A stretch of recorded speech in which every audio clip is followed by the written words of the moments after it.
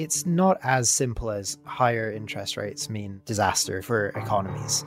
People are buying the picks and shovels in this AI gold rush.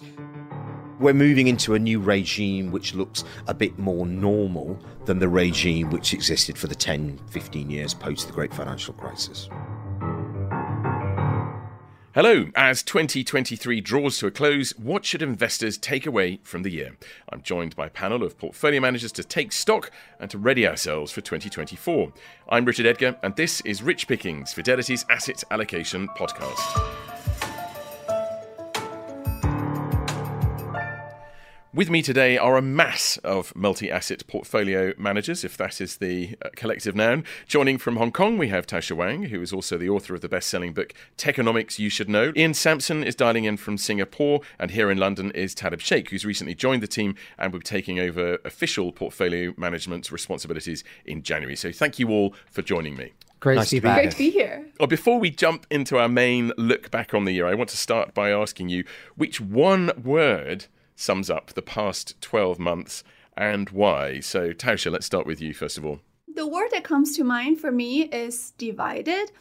Certainly see various parts of the market acting in very different manners, sometimes even in opposite directions. For example, equity and bond performance. And this year we have global equity generating almost 20% year to date, whereas global bond barely made a low single digit. And that is after a spectacular November performance. Another example that comes to mind is the Magnificent Seven or the big tech versus, essentially the rest of the stock market. This is what we call the narrow breadth of the market, whereby the big overall market performance is driven by a small set of companies, whereas everybody else has fared relatively much worse. Absolutely. A divided landscape. We'll come back to that later on. Ian, what about you? What one word? I might go with Buffett of the Warren variety for three real reasons. First is that Buffett famously said, never bet against America. And I think you've seen that this year, certainly with American growth and probably the S&P 500. Also, it was headlines around Buffett taking an interest in Japanese companies in the Japanese stock market earlier this year that might have supercharged the rally in Japanese equities that we saw. Debatable, but it was definitely part of that story. And of course, very sadly, over the past month, you've had his right-hand man, Charlie Munger, passing away. So it's been quite a Buffett-y year, I would say. Excellent summary. Thank you. And Talib, welcome to you. What one word would you use to describe the year? Well, from a personal level, I'd probably say restful. I'm new to Fidelity, so I certainly spent most of the summer on the beach. From a market point of view, I think resilient. We started 2023 with most people looking for a recession on the back of the kind of unprecedented tightening that we've seen across the globe. And the reality is that the US consumer was incredibly resilient, buoyed by excess savings and more recently by real income growth accelerating. And so as we look into 24, the key question is, can that resilience persist? Restful and resilient, you've got two words there, but I think both of them apply certainly to you. I'd like you to begin actually now by casting your mind back to the beginning of the year. And inflation was top of everybody's mind, certainly here in Europe and in the US. There were fears that a recession was very close to arriving. But 12 months on, what do you think that investors missed? Again, I think it's that resilience, really. What you've seen is the supply side of the economy. So things which were closed down post-COVID, clearly it made it very difficult to ship goods. It made it very difficult for manufacturers to exist. And obviously that led to higher levels of inflation. As we went through 2023, you really saw those supply pressures start to abate. You saw people who originally had been hesitant to come back into the labour market actually start to work. And actually that meant that you had a real, a natural and positive slowing of inflation. And ultimately that's led, as we saw in November and December, with the market starting to think, A, that central banks have done raising interest rates, and B, the market's really starting to think about what does the future cutting cycle look like. So those are the two things. I hate to say it was almost a year of two halves, pessimism at the start around inflation and actually a flip to a much more positive outlook as we go into the end of the year. Do you share that optimism? I think so. I think the reality is that labour market looks relatively stable. You're certainly seeing growth in wages start to slow. You're seeing a more normal type of economy as we come out of those post-pandemic lows. How persistent that is the million-dollar question. And certainly as we probe and we look into 24, areas that we're absolutely looking at, number one is the labour market, and the reality is we haven't really seen much slowing around that. And number two would be cracks in the credit market, and we haven't really seen that happening yet. So those are the two things that I'm certainly keeping a really close eye on, and if you start to see cracks in those, then those recession probabilities in 24 certainly have to increase. We were talking about that, I remember, probably about 12 months ago, looking for cracks in credit. But Ian, why do you think that investors missed this resilience that's been the theme that Taleb was just talking about?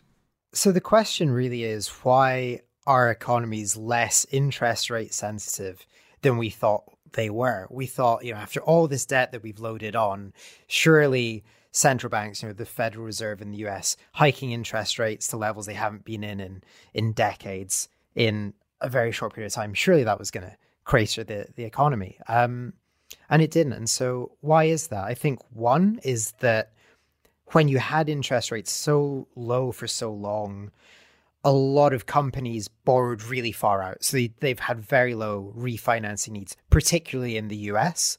Slightly different in Europe, and maybe that explains the differences between the two economies. And, another example is in the US, again, households, because they have these 30-year mortgages, they've ended up being much less in the near term sensitive to higher interest rates than I think we all thought. So I think that's probably the number one reason. Okay. And how have you had to adjust your own allocations as you've gone through the year? Have you had to change gear? I think that's fair to say. I think it made a lot of sense to be cautious at various points throughout the year. One, we didn't know how these shocks were going to filter through markets and the economy, so it made sense to be a little bit more cautious. Obviously, it made sense to be cautious during the banking turmoil in the US. And then as yields surged uncontrollably most recently, and people were pointing to everything from quantitative tightening to fiscal deficits being out of control in the US, there's lots of things to be worried about. But given that a lot of those shocks are in the rear view mirror, or at least they're much better understood, given that growth and inflation data is starting to stabilize, particularly in the US, we've started to look for areas of the market that have maybe been kind of left behind. And there's plenty of areas of the market that have been left behind this year, that we can maybe start to put more risk to work and make sure that we're staying in the market and have the ability to deliver some upside if things continue to be relatively, as Taleb put it, resilient. And Tasha, what's your reading of what's happened in the US this year? To Ian's earlier point, why hasn't the higher interest rate broken the economy? I like to point to something, a very granular piece of evidence why this cycle is different from previous cycle. For example, if you analyze the U.S. consumer by the income bracket, typically, the conventional wisdom is that the rich gets richer. The highest skilled workers tend to have the highest bargaining power in terms of wage, and then they accumulate wealth over time faster than other income bracket group. But this cycle is different. The lowest income bracket group actually has had the most incremental bargaining power in terms of their wage. And then they have emerged through this crisis with more excess saving compared to their typically higher paid and then more skilled counterparts. Now, this is a very important distinction because lower income bracket labor or households in general tend to have a higher propensity to spend. Compared to other higher income brackets, which tend to save more. So this is one of the, I would say, the idiosyncratic nature of the cycle that's quite different from, the previous cycle. Certainly the post-GFC cycles where, the world economy has been dominated by, relatively low inflation and relatively moderate kind of growth level. And that shift to workers and wages, that's one of the themes that's emerged in the analyst survey that we run. And a quick little plug that we're just beginning to get through the results of the annual survey, which will be coming out in a few weeks. So keep listening to Rich Pickings, because we'll be reviewing it soon. Now, an issue that you've just talked about there, the impact of interest rates as Western central banks hiked to try and tame inflation. Taleb, is higher for longer? Is that the new normal? I think so. I think you have to think about what's the neutral rate of interest in the economy. In economics, it's called R star, and that's the level when the economy is not accelerating or the economy is not decelerating.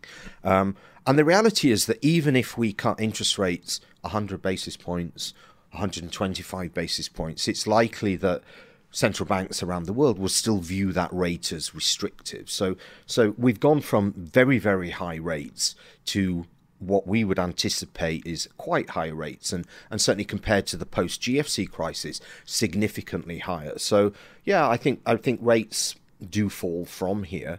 I think it's unlikely that we go back to the zero interest rate environment that we all got so used to. So yes, that means higher for longer, but we're only talking about they want to get interest rates to neutral levels rather than hugely aggressive cutting cycles that we got so used to post-COVID, post the European crisis, and ultimately post the great financial crisis. So a normalization, really? I think so. I think we're moving into a new regime which looks a bit more normal than the regime which existed for the 10, 15 years post the great financial crisis. And does that mean then, if we're back to a form of normality, does that mean that we're back in a 60-40 environment as far as portfolios go? I think bonds are still useful, and what we saw in 2023 was clearly equity markets around the world fell and bond markets fell at the same time because it was really driven by inflation worries. As I look through into 24, I think the market will pivot to growth worries to a much greater degree, and rates are higher, as we've just talked about. So there is the capacity for central banks actually to pull that traditional lever of reducing interest rates. So I would argue that correlation of risk assets and safe assets, i.e. global government bonds, is actually likely to revert back to be more normal. I would say, though, that correlation has probably become more unstable. So over the medium term, it remains negative, but it's a little bit more unstable than it has been historically. And Ian, one of the things that we've talked about several times is the fact that governments took on such huge amounts of debt. They issued huge amounts of debt when they needed to. But now that rates have gone up, the cost, the burden on budgets at the government level is really quite significant. So how is that going to play out over the coming year, do you think? It's, again, very complex, and it'll be different from country to country. A lot depends on who owns those government bonds. So there was some discussion from the Bank of Japan, for instance, this year, where a lot of that debt is owned domestically. In fact, almost all of it's owned domestically, that actually higher interest rates, while it puts a bit of strain on government budgets, could be a net positive if it puts cash in the pockets of the Japanese domestic bondholders.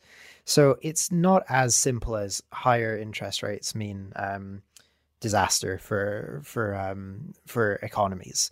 Now, in emerging markets, where a lot of that debt is held by overseas foreign investors, that's where higher interest rates can lead into this doom loop of higher interest rates, big fiscal deficits, lower growth, tougher times. But actually, you're seeing in emerging markets relatively subdued inflation. You're not seeing that big spike in inflation that you'd see in developed markets. So actually, I'm not overly concerned. I want to chime in here. There's the relationship between bond and equity, or the relationship between interest rate level and then equity market performance. It's an important one. There's a common misconception that, if interest rate is higher, it's going to hurt equity. It is not necessarily the case, as we have seen over the last, year and almost 2 years, is that it is not the absolute level of interest rate that matters so much to the equity market. It is the volatility of that interest rate level that matter to the interest rate to the equity market performance. The way to sort of intuitively think about it is that when you have rapidly rising interest rate, it creates a cost of capital shock for everybody, including both bonds as well as equity assets. So equity market respond in a negative way. However, once you have a relatively high and then reasonably steadily rising interest rate, it doesn't hurt the equity market as bad because higher interest rate is usually correlated with the expanding economy, so higher growth, and a probably reasonably high level of inflation, which again tends to correspond with higher pricing power for companies. So there you can actually have both at the same time, meaning a relatively high but relatively stable level of interest rate, and then a relatively good equity market performance. The concern is that they over-tighten, that they go too far and then squeeze the life out of an economy. Absolutely. I mean, there's a saying that economic expansion do not die from old age. They simply die from being murdered by high interest rates. So that is certainly the concern. Talib, you wanted to come in as well. Yeah, I was just going to pick up on that supply point. We have seen governments across the globe issue huge amounts of debt, and there's been a lot of debate in the market about the deficit which you're seeing in the US, and people talking about, ultimately who is going to buy these bonds. And again, that's a key question as we look into 24 and 25. There has been talk that actually they should trade with a greater level of risk premium because clearly if there's more supply, all things being equal, then the price demanded by investors should be higher than that. I'm not sure that's true, but I think we are seeing a rebalancing in the investment universe. You asked about a 60-40. The reality is that up until 22, there was no alternative other than buying risk assets and buying equity assets. There are now reasonable alternatives. You can go and get 4 or 5% on a US Treasury. For many investors, they would think of that as being quite attractive. So again, we're looking to a more balanced investment landscape than existed post the Great Financial Crisis. Right, well, the prospect of higher rates spooked investors earlier in the year when the Silicon Valley Bank collapsed. It sparked fears of broader financial stress and a possible banking crisis. But as my colleague Patrick Graham has been finding out, the immediate fears were overblown. He spoke earlier to Fidelity's cross-asset banking analyst, Lee Sotos. Lee, the market reaction to the fall of Silicon Valley Bank early in 2023 suggested people were genuinely worried we were headed for another financial crisis. And then that didn't happen. Why not? Well, I think there were some idiosyncratic elements to Silicon Valley. I mean, their securities losses as a percent of capital were just larger than others. But I think more importantly, the Silicon Valley deposit base, which was far more concentrated than the average regional bank, it just made it more susceptible to a bank run. While we saw stresses in a number of smaller banks or the regional banks, they were relatively insulated just because they had, basically more diversified deposit bases. And, of course, we saw that the largest banks actually benefited from what was going on at that time because, they actually took in deposits. And so, when I look back on that, it wasn't maybe quite the crisis on a systematic basis for the industry, but was more concentrated in maybe idiosyncratic bank models. So why did so many people misinterpret at that stage? Because there was an awful lot of talk at that point about this is another crisis potentially in the making, there will be further dominoes to fall, and so forth. Why do people misjudge, do you think? I think the speed of transmission in the first couple of banks that were seen to be in trouble caught everybody by surprise. Even if you go back to the financial crisis in 2008, it took a number of months for a lot of these institutions to fail. And so maybe the misinterpretation came a bit just from the speed, and the market always needs a little bit of time to discount actually what's going on. So coming back to today, assuming we're heading into a downturn, how will banks fare? I think the outlook for banks is, it's certainly muddied by the macro environment. But on the positive side, kind of what we were talking about, capital levels are quite high, loan loss reserve levels are quite healthy. Net interest income pressures actually might be slightly alleviating with some of the move down in interest rates. Fee income should rebound next year, and valuations are attractive. I think that, the problem is the Fed is still trying to kind of thread the needle of taming inflation while engineering a soft landing. And the depth and duration of any downturn really is, kind of how banks get discounted. But in general, you would say we're heading into a more bullish phase for banks because, as we know from the past, banks tend to come well out of recessions, don't they? Or the aftermath of recessions, right? Yeah, I think banks tend to exhibit kind of early cycle characteristics. They are quite sensitive to turns in credit and GDP. And, we're not sure what a downturn looks like yet, which does make things a bit difficult. If the Fed were to engineer a soft landing or even a mild recession, there's many reasons to be quite optimistic about the banks going into next year, or sort of maybe in the back half of next year as we kind of come out of a recession or whatever downturn.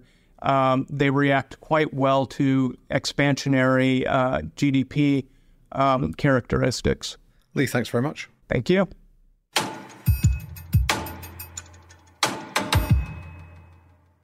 Lee Sotos speaking to Patrick Graham. Another of the big things this year has been technology. We're going to come to artificial intelligence in a moment. Tasha, your specialist subject at the moment. But first of all, the so-called Magnificent Seven, big tech stocks, they dominated US markets. What drove it?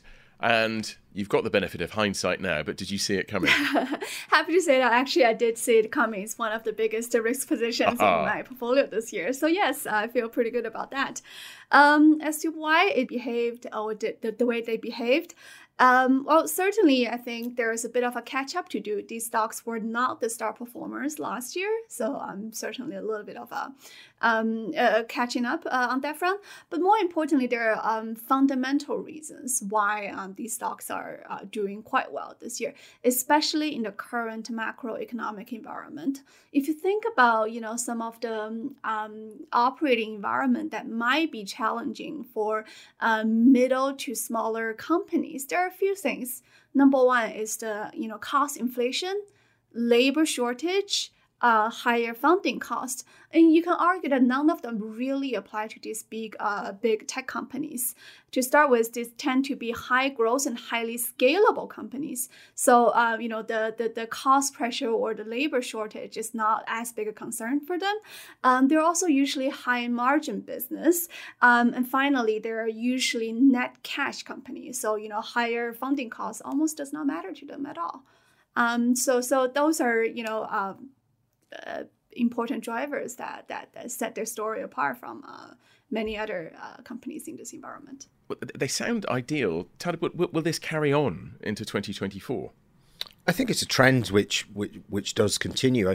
As Tauscher touched on, I think the real question is, can this exceptionalism continue? You've got these 7 super huge companies throwing off huge amounts of cash flow, and the question becomes, and it's particularly relevant for us sat in Europe, can there be innovators who can move in and do things quicker and better than them? That question, can they be outcompeted by smaller and more nimble companies? And certainly at the moment, given the backdrop that Tauscher laid out, that looks pretty much unlikely. So this US exceptionalism of these companies, I think, is something that's likely to continue, and that has a macro implication. And then AI, it's been the year that ChatGPT really sort of slammed into the world, and AI seems to be touching almost every aspect of business and life, really. What do you think investors should be considering as we go into the coming year, Tauscher? Because we're all aware of it, touching, as I said, lots of different aspects of life. But from an investment point of view, what should we consider? I like to think about investing in AI with a stack sort of in my mind. So a stack of different layers within the AI industry. At the bottom is obviously the hardware, semiconductor chips and GPUs of the world. Above that, cloud computing, because AI is very compute intensive. Above that, foundational models, very powerful tools as we have, many of us have experienced. But the most important layer on top is the application layer. And I feel like there's still a lot of uncertainty going on because of the three features we just mentioned. Easy to use, multi-purpose, rapid adoption. It has really created the possibilities of many different kind of applications, and then a lot of them are still in the process of being discovered and being developed.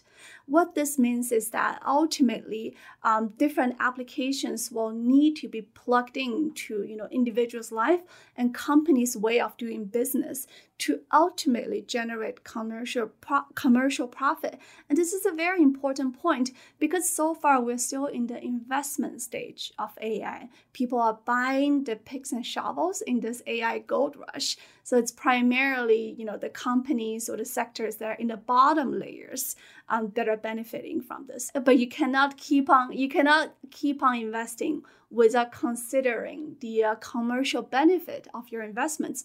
So sooner or later, people are going to have to pay attention to the applications or the commercial results of these investments.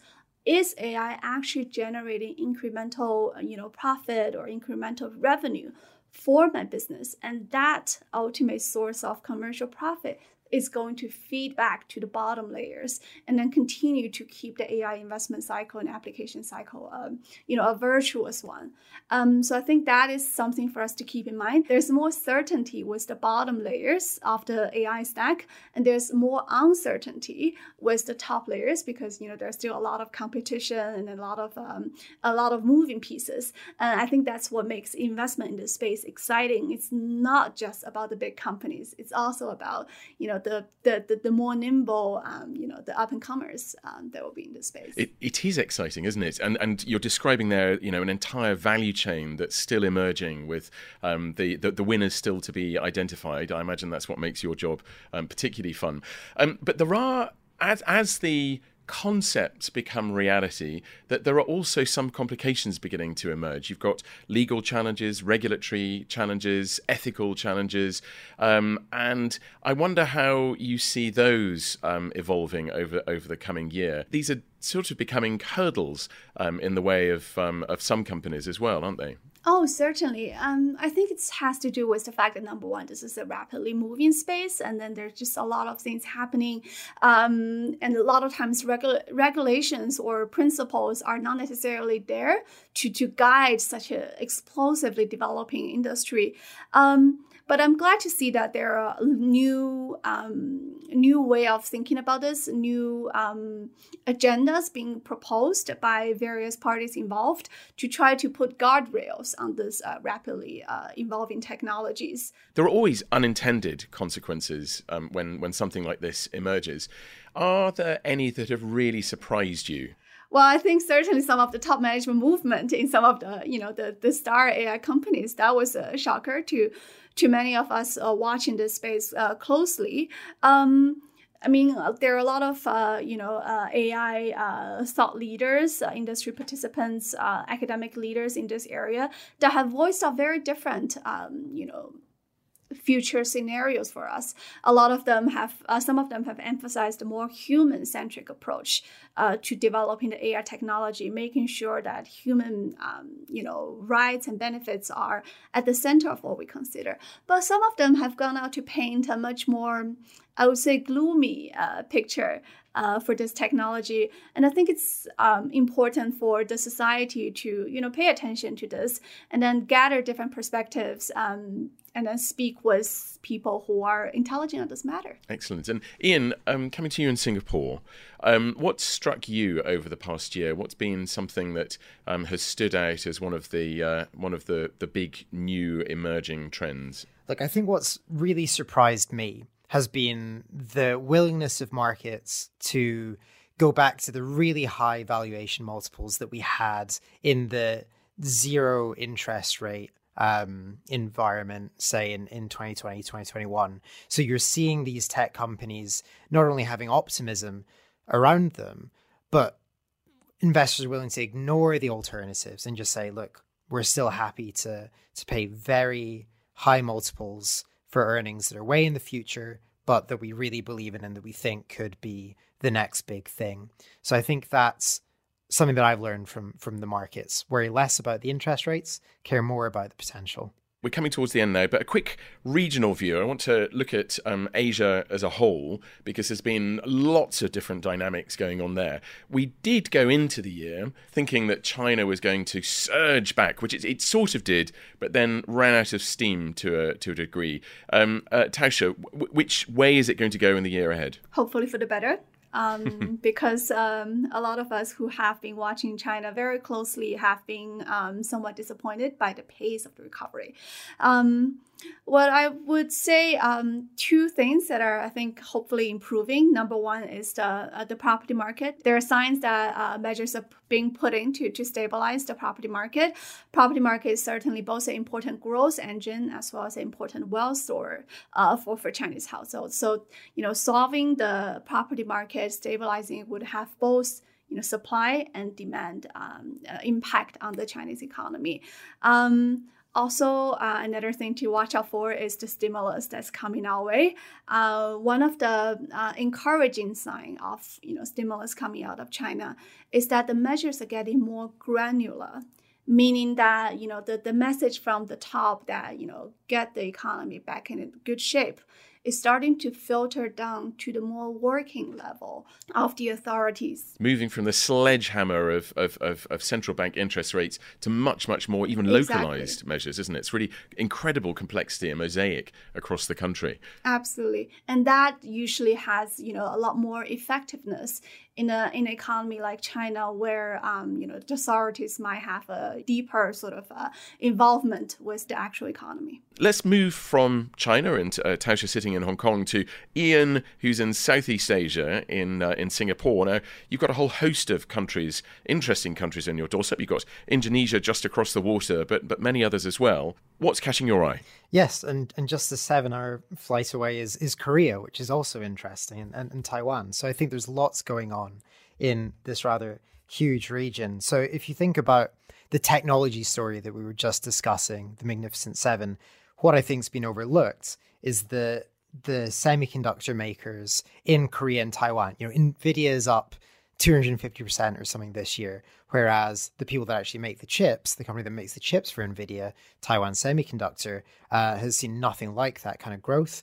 So there's some very good Korean companies like Samsung and SK Hynix that also are going to benefit from this upswing in technology, and seem like they're at more reasonable valuations, and still have plenty of upside. And then in the region, of course, we've got Indonesia and India, who have major big economies, the strongest structural growth picture.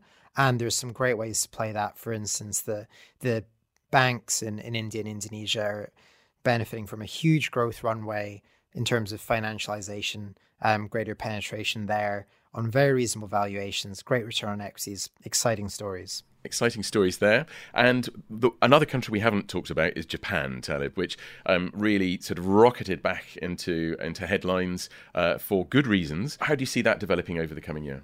Yeah, Japan certainly had its moment in the sun this year, making a 38-year high on the Nikkei in 2023.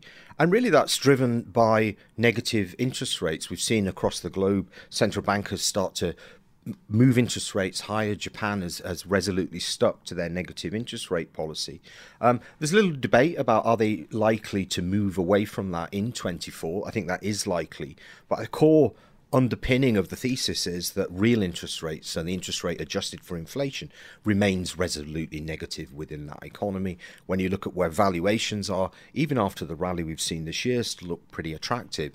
And you are seeing emerging signs of improving corporate governance across the Japanese corporate sector. So Japan's done well. I think it continues to do well, underpinned by decent bottom-up momentum, as well as that macro force of still having very negative real interest rates. I thought what is interesting in Japan is that inflation, which is a key theme in DN market for the last almost 2 years, works very differently in the Japanese market.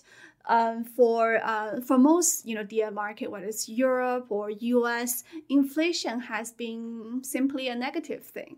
You have an inflation number that is too high. The market drops in response to that because of higher cost of capital, higher interest rate, etc., etc.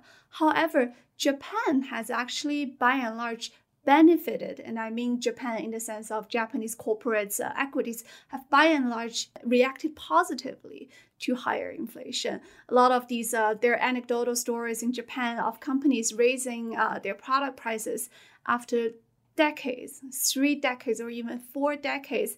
And that is, a manifestation of a different business cycle, a different pricing power, and fundamentally, it can be the catalyst for a different level of animal spirit in the country. And we've not talked about Europe yet. Why is that? Is it just not cool this year? I mean, I sit in Europe and I'm always a Euro bear, and I really struggle to see any good news. You certainly saw the interest rate hikes feed through into the European economy to a much greater degree than they did in the States. Just differences in the mortgage market and differences in the banking sector, and you're likely to see the ECB cut interest rates in 24. But the reality is that an awful lot of the European market requires an accelerating industrial cycle, and it's just really doesn't look to be evident. And you see that most clearly in Germany, where the data looks incredibly poor. So yeah, Europe still not looking a happy place as far as I'm concerned.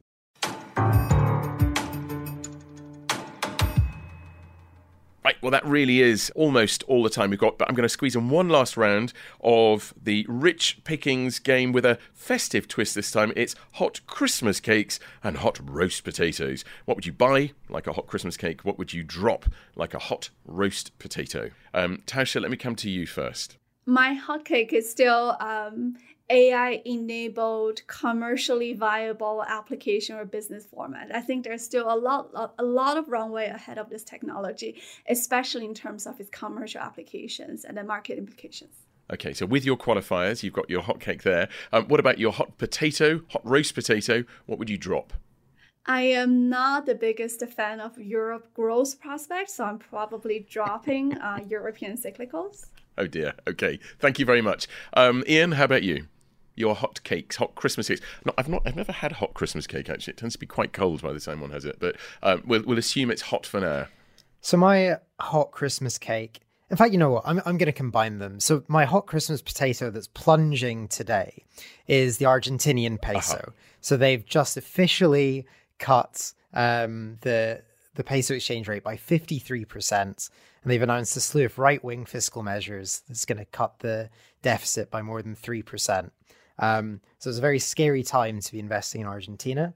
But these are generally the sort of, I wouldn't say bold, drastic measures that are needed to put a floor under an economy that's been failing for going on a century now. So it could be the year that a Christmas hot cake is the Argentinian bond. Taking the long view, a century back, and let's hope it doesn't take a century in the future to come back. Talib, finally coming to you. Your hot Christmas cake, and then your hot Christmas roast potato. So after being quite bearish on Europe, I'm going to go and pick a hot pick across the European economy, and that's really corporate hybrid debt. So these are typically associated with banks. Incredibly undervalued. There is truth in the adage that everything has a price, and we're certainly seeing huge amounts of value in those, even in what we consider to be a slowing economy. So European corporate hybrids as my hot pick. Things that I drop, we've certainly been selling US high yield across the portfolios. We're looking to go up in quality in 2024, and many of those lower grade European high yield type of credits are incredibly richly valued here. So those are the things which we've been dropping. That move to quality has definitely been a theme that the fixed income team at Fidelity have been banging on about all year. That's it. Thank you so much to Ian, Tauscher and Talib, and to Lee Sotos and Patrick Graham. Thank you very much indeed for listening. If you've enjoyed what you've heard, then please do like, share and subscribe wherever you get your podcasts. The producers today were Holly Eastman and Seb Morton-Clark in London, Rory Fong in Hong Kong, and we had technical production from Callum Blitz and Adam Sheldrake. We'll be back in January after a short Christmas break, but until then, from all of us at Fidelity, goodbye, and wishing you a very happy and prosperous new year.